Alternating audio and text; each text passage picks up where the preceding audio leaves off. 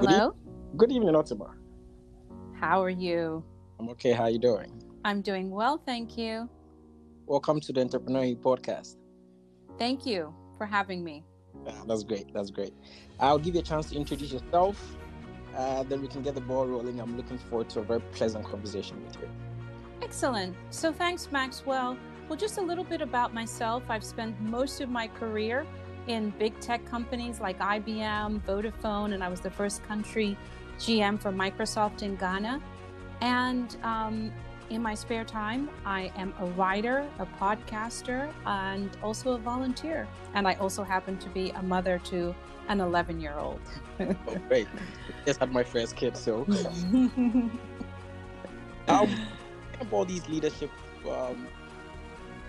roles in big corporations, like IBM, Vodafone, you just said, being the first ever female country manager in Microsoft Africa operations. What advice would you share with young women entering such a male-dominated profession? I think the first thing I would say to them is that it's really important to be well-skilled, right? So you've got to know your stuff. Yeah. And then you've got to network and build relationships. And I think that becomes the way in which you step up the ladder, right? So be well-skilled, network, build those relationships. And then also what I found very useful is go for that stretch assignment, something that makes you push yourself a little bit further. For me, my stretch assignment with IBM was coming to South Africa. I had never done that before. I'd been based in the US. And so that was a stretch. I learned, I grew, I worked with different sectors within IT. And that's something that I would highly recommend. So whether it's a global assignment or even within your country, a different department, definitely try and stretch yourself. Oh, okay. Okay. So basically, to get out of your comfort zone a little bit, get into some position where you learn new stuff, where you push yourself to bring out, let's say, whatever is in store for the world, right? Exactly. Great, great, great. Okay. So let's say with your career, right? Mm-hmm. Definitely you have broken down some societal norms. Things that are, normal right now. I'm imagining some decades ago where not, we wouldn't even imagine women doing exactly what they're doing. And I'm saying this because I watched the inauguration of Vice President Kamala Harris. Yes. What do you think right now is the most significant barrier to female leadership? I think that one of the most significant barriers is that some women, we lack sponsorship, right? And so when you're sponsored, you get mentored and coached, but also doors get open, experiences happen. So for me, about a decade or so ago, through a program, I went to an emerging leadership program, and I met with one of the top executives who was at IBM at the time. And then we built up a mentoring and sponsorship relationship. And I think that opening doors, that network to find out what are the key opportunities, that's one of the things that impedes women, right? Because we're not in the know of what's that next assignment, what's that great opportunity. And I think it's really, really important. You have coaching, mentoring, but sponsorship is people at the most senior levels helping you to shape and grow your career. And that's a key, disadvantage, I would say. And I encourage, and I've become a sponsor to a number of young women because I know the importance of it. Great. That actually ties into your answer for the first question on the importance of networking. Yes. Okay. So, from your standpoint right now in your career, what do you think is the biggest challenge for the generation behind you? So what I see is that there's still, unfortunately, so many more ceilings to smash through, right? So they still have to work very hard, be really prepared. But I think one of the challenges now is that you need a diversity of skill. Gartner refers to this as like being a versatilist, right?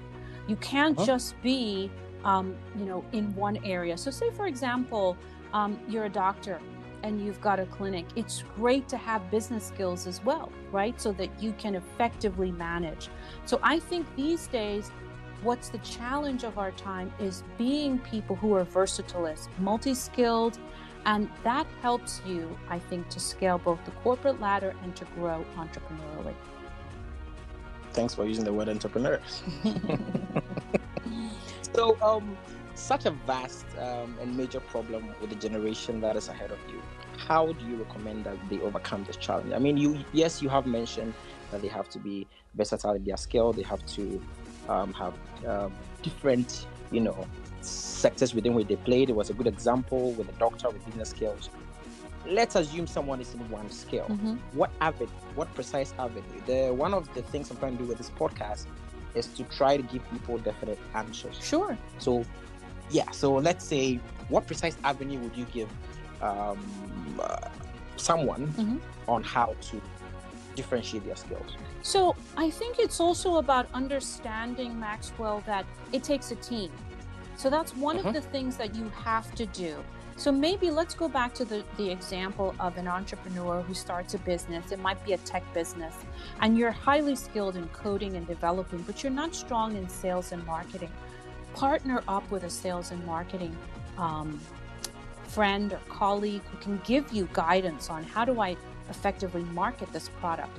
And that's one of the concrete things that I'm always coaching, because I do coach a number of startups, and I always say, look to where your differentiation is, which is your skill, but then bring along a team, whether it's an advisory team or if you have the funds to afford to bring people on who can complement the skills and the capability that you currently have. And that's a really important thing in order to scale any business.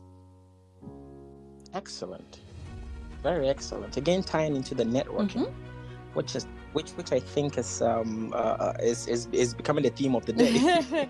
But it's not just to go and have drinks and stuff, but it's really to build upon your skills when you network, right? So it's about being intentional and saying, I'm a doctor, right? And I may not have really strong skills in marketing my clinic, right? So I might go to a marketing event or whatever and pick up those skills, one, because a lot of times they have these little workshops, but also to meet marketeers so that they can support me in my business. So it's not just networking, moving around, but it's networking with intentionality to build skills, to build a broader network for getting customers, right? Acquiring your customers through the network, and also building your brand and awareness. Great.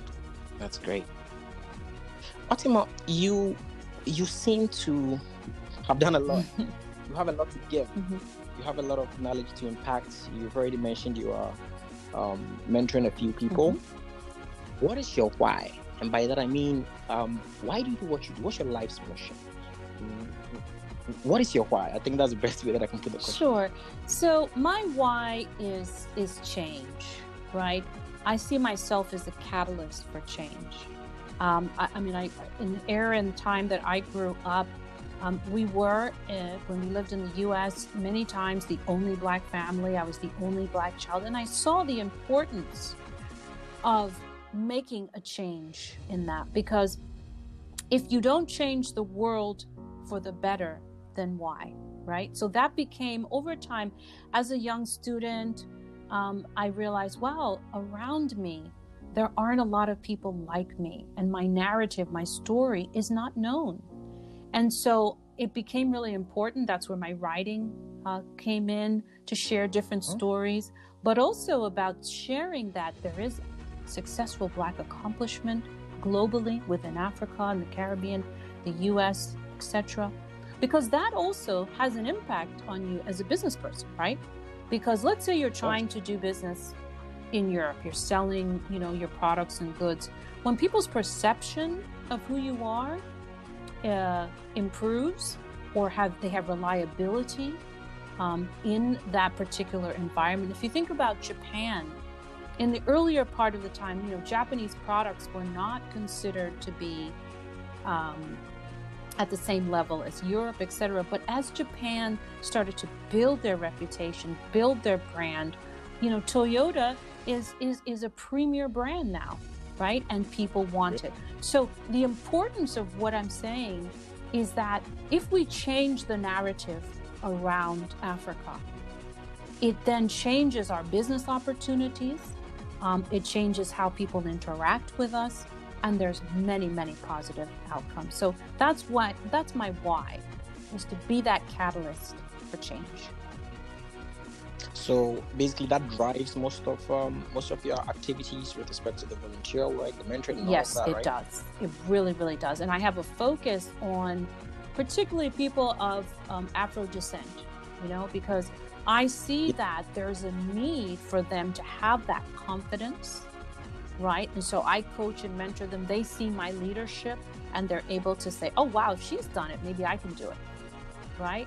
So it's representation is important, but also direct support, right? So you've got to represent, but you directly support by coaching and mentoring and giving guidance. And also, lastly, opening up your network to the next generation.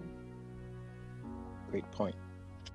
You have derived a lot of focus from this why.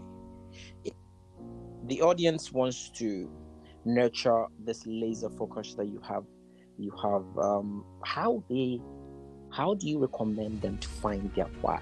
So first ask yourself, what motivates you? What drives you, right? And then that driving, you need more than just, I want to make $1 million or $1 million, whatever. You need more than that, right? You need something that is inspirational, because that gets you up in the morning. That gives you the resilience when your business is not maybe going well, or maybe the doors have been closed at the bank, you didn't get the loan or whatever. But if you're inspired by what you're doing and you believe in your product or your service, you will succeed and you'll continue to do it, right? So it's super important to be inspired. Your why must be an inspiration to you. It can't just be, oh, this is what I think I want to do, right? Yeah, I understand perfectly. Assuming someone wants a career like yours, because just like you said, a lot of people want the road quite simple. They want $1 million, full stop. They do not want to know about exactly what toils and perils are on their path. If someone wants to set a path, right? If anybody in the audience wants to set a path to becoming such a leader as you are, what advice would you give to anybody that wants a career that's similar like yours? Well, I think that the first thing is that you have to have a sense of openness, right? So I started out wanting to be a lawyer. So, and now I was in technology, right? So I think one, being open, but I've also always been really hungry for knowledge and acquiring knowledge, right? And insights and skills. You've got to have that. And that parlays into anything you do. Understand your business. Build the skills and capabilities that will allow you to grow. That's paramount, because then you can be a versatilist, right? So I have always been a lifelong learner. I'm constantly reading. I'm exposing myself to new concepts and ideas. I trial them. And that's how I've built the profession I have. And I have a curiosity, right? To say, what else don't I know? What don't I know? And how can I build upon that knowledge, right, that I have? So I think it's very important. 1, be open. 2, be willing to do the work of learning. It's not easy. So you don't only learn through books, but you learn experientially. And so that might mean that sometimes you may fail, but get up again and try something new. And so that's what I've seen, is that it's not a linear straight line. It requires openness, it requires a willingness to learn, and it's a willingness to sometimes fail. Yeah. You are very inspiring. I'm wondering, who inspires you?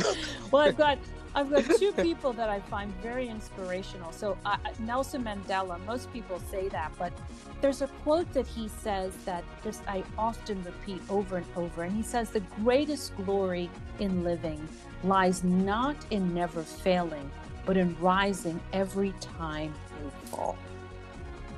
And And so that's such the arc of, one's life, is that you will fall, but but who you are. So it's like, why I find him so inspiring is that resilience factor.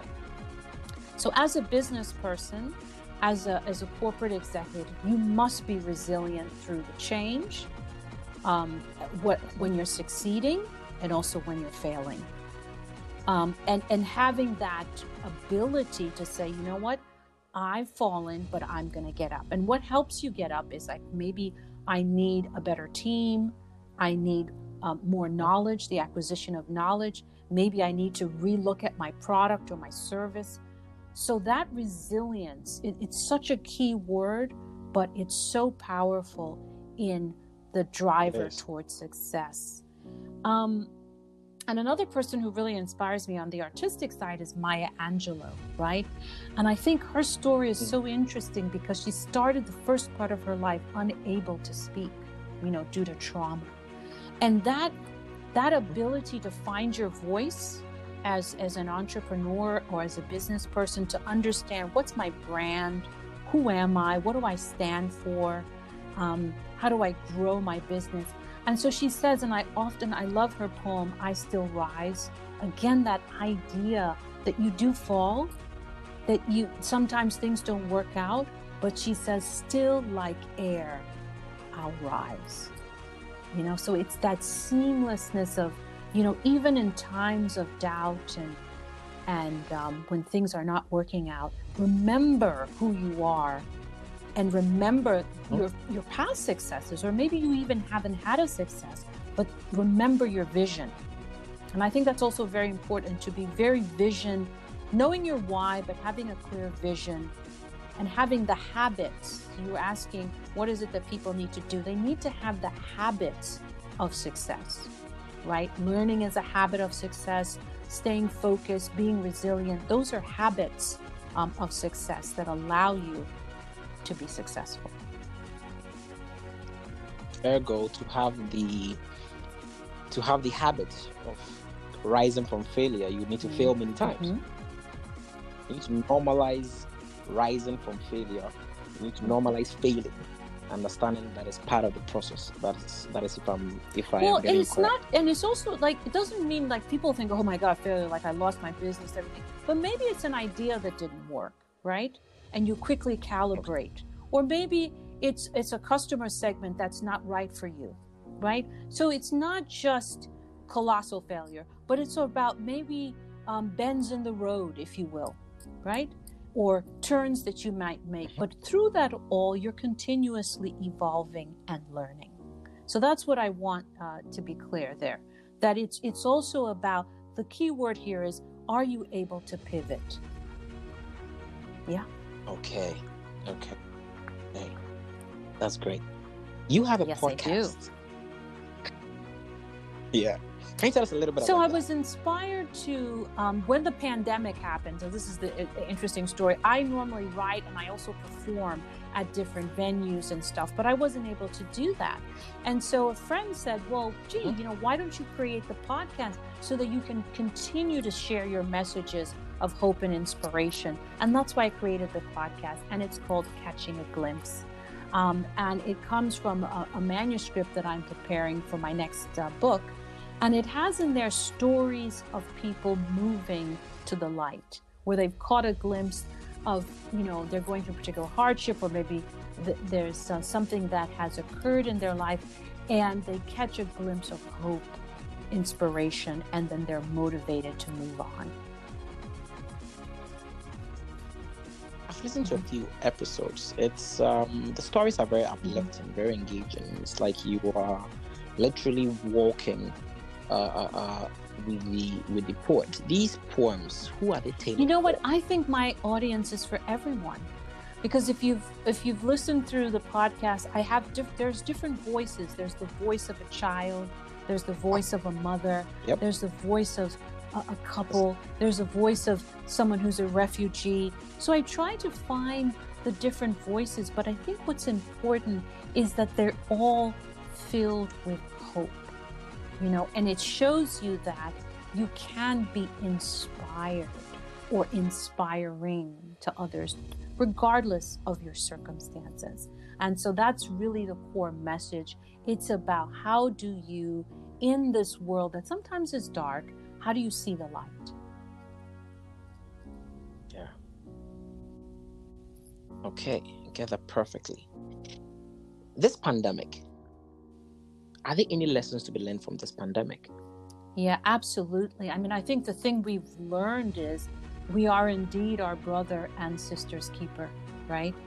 You know, and I mean, the guidance we get from the government around, you know, wear your mask, wash your hands and stuff, because it's a disease that's communicable. I mean, it spreads, right?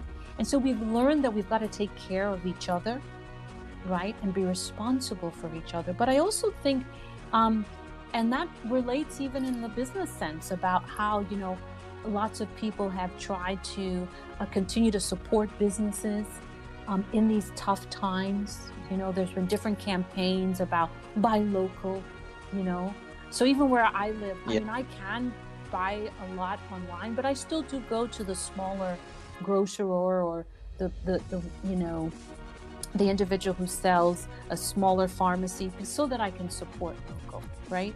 And the other thing I've learned in the pandemic is that the message of light is so important, because people are feeling weighed down, they are feeling heavy, and the message of light. So everyone has the thing that they see as the light. For me, it's my faith, right? So for me, my faith is that light that I lean into. And I think the other thing that's really important about this time is that we've got to push back the darkness, you know, and darkness could be whatever's weighing you down, right? The things, and they often speak about people who are really successful are in what they call the flow state, you know, so they're in a state of constant positive movement. That's called, like, you know, that's the flow state. And if you're in that flow state, guess what? You are squarely looking at the light. You've pushed down the darkness. You're into positive interactions. You're into positive business connections. You're into positivity, which leads you to success. So that's what I've learned. And you can be doing it virtually. We've learned that. We've all kind of moved a lot of the stuff, leveraging the tools, but who you are just gets, you know, sort of personified in the digital. It's not, you know, it doesn't become, you know, so I'm still a poet and a storyteller and an executive, but I'm using a different medium to reach my audience, right? And so I think that's really important. So get into that flow state, even though we might be feeling this is a darker time and we're in the pandemic. Get into that positivity. Keep your dream, the thing that you want for your business fully in front of you, right? And take those steps, as I said, you know, continue to build your knowledge, work, find that sponsorship, and success will be there. Flow state. I think that's one thing that I would at least keep in my back pocket for now. Is get into that. Exactly. Get into that flow state. I'm seeing how that is really practical, because we tend to be distracted by the darkness. We tend to pay more attention to the spot in that white linen rather than the 99% of positivity that might be surrounding us. And in a time of a pandemic, when everything seems gloom, that message of light might just be the difference between someone losing all hope and someone saying, wait, I can do this. I will persevere. Which leads me to my next question, message of light. This pandemic has come with so much sadness and confusion all around me. I mean, I know people, I literally have friends that have died, you know, from this pandemic. And I have to mention this for my audience to understand. I'm not saying this from a disconnected standpoint. I am witnessing the distress, the havoc that is wreaking, and with everything that it has caused, with what you've said so far for the last 25 minutes, what message of light do you have for anybody that might be listening to this, that feel like things are going so bad, my business has lost 90% of its turnover? I have lost a loved one or family member. What am I gonna do? What message of light do you have for the audience that might be just reaching out for something? Yeah, I mean, first and foremost, remember to stay focused on the light. Even when all feels lost, you do that. And I think it goes back to one of my heroes around Nelson Mandela, 25 years of captivity. How dark must that have felt, right? But he continued because he was so clear in his aspiration and his why, right? So if you know the why for your business, right, and you are very clear about what you want, you know that you might be on your knees, but you are going to be resilient. So then I ask you, what helps you to be resilient? That's what I'm going to leave you with. What are the things that help you to be resilient and to weather the storms and then find success at the end of it? So that's what I typically do. If I'm finding myself in a place, I try to hold on. My light, as I said, is my faith. So that becomes what is my anchor through my storms when they come. And then I really try to get into that flow state, because that's also about momentum, right? Because momentum builds upon, and then you start to see yourself. You might have been crawling, now you're walking, now you're trotting, and now guess what? You're running. So the thing is, you keep focused on the light. I can't emphasize that more. And then be resilient. And it's difficult. I'm not even going to, I've lost friends as well in the pandemic. I've seen businesses being crushed. But those around me, surround yourself. I was recently reading about the head of the Wharton Business School, and they said that for their life, they always had their board of directors, right? So that's about the team. So I think that's the other key lesson for your audience, is that ask themselves, who's my board of directors, or who's my squad or my posse? Who works with me on this journey? Who walks with me? Works and walks with me? Who's coaching, who's mentoring, who's supporting me? Because that is what will build resilience. Fatima Yurinchi, you're fantastic.